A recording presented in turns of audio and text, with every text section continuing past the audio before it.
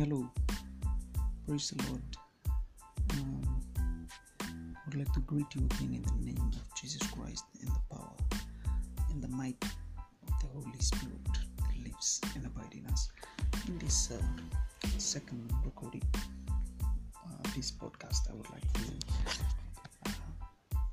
continue with the series of the appointed time, and it is indeed a blessing to be speaking again on this.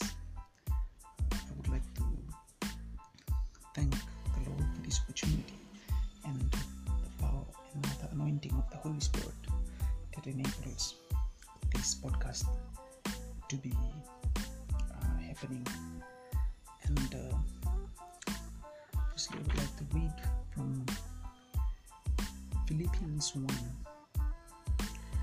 2-8 in the King James Version. It says, "And in nothing terrified by your adversaries, which is to tell them an evident to be of petition, but to you of salvation and trial, and that of God." Hallelujah. Our salvation is of God. Hallelujah.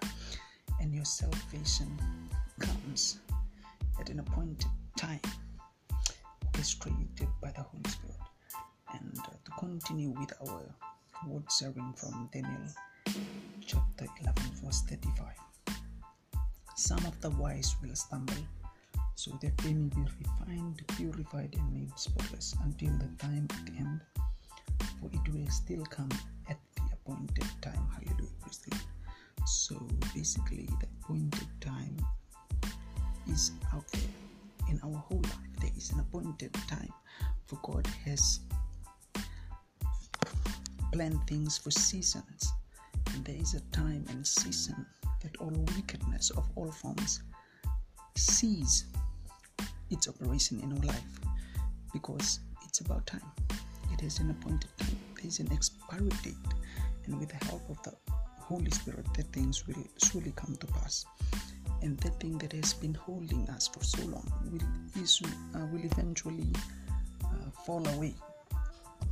For all wickedness of all sorts must come to an end, because evil, it has a nature that cannot continue for long.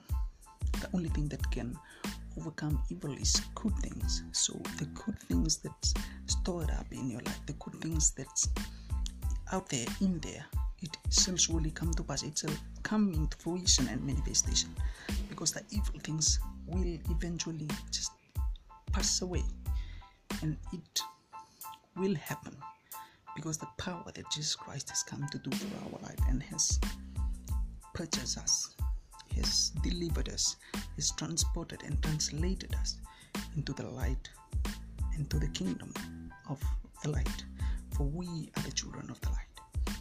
God bless you, and ensure that you live and abide in the consciousness that you have an appointed time. There is an appointed time to your victory, your breakthrough. Live in that consciousness and don't be depressed. Refuse to be living in depression. Refuse to live in worry. Embrace and receive fully your joy, your happiness that is guaranteed in Christ Jesus. God bless you. Hallelujah.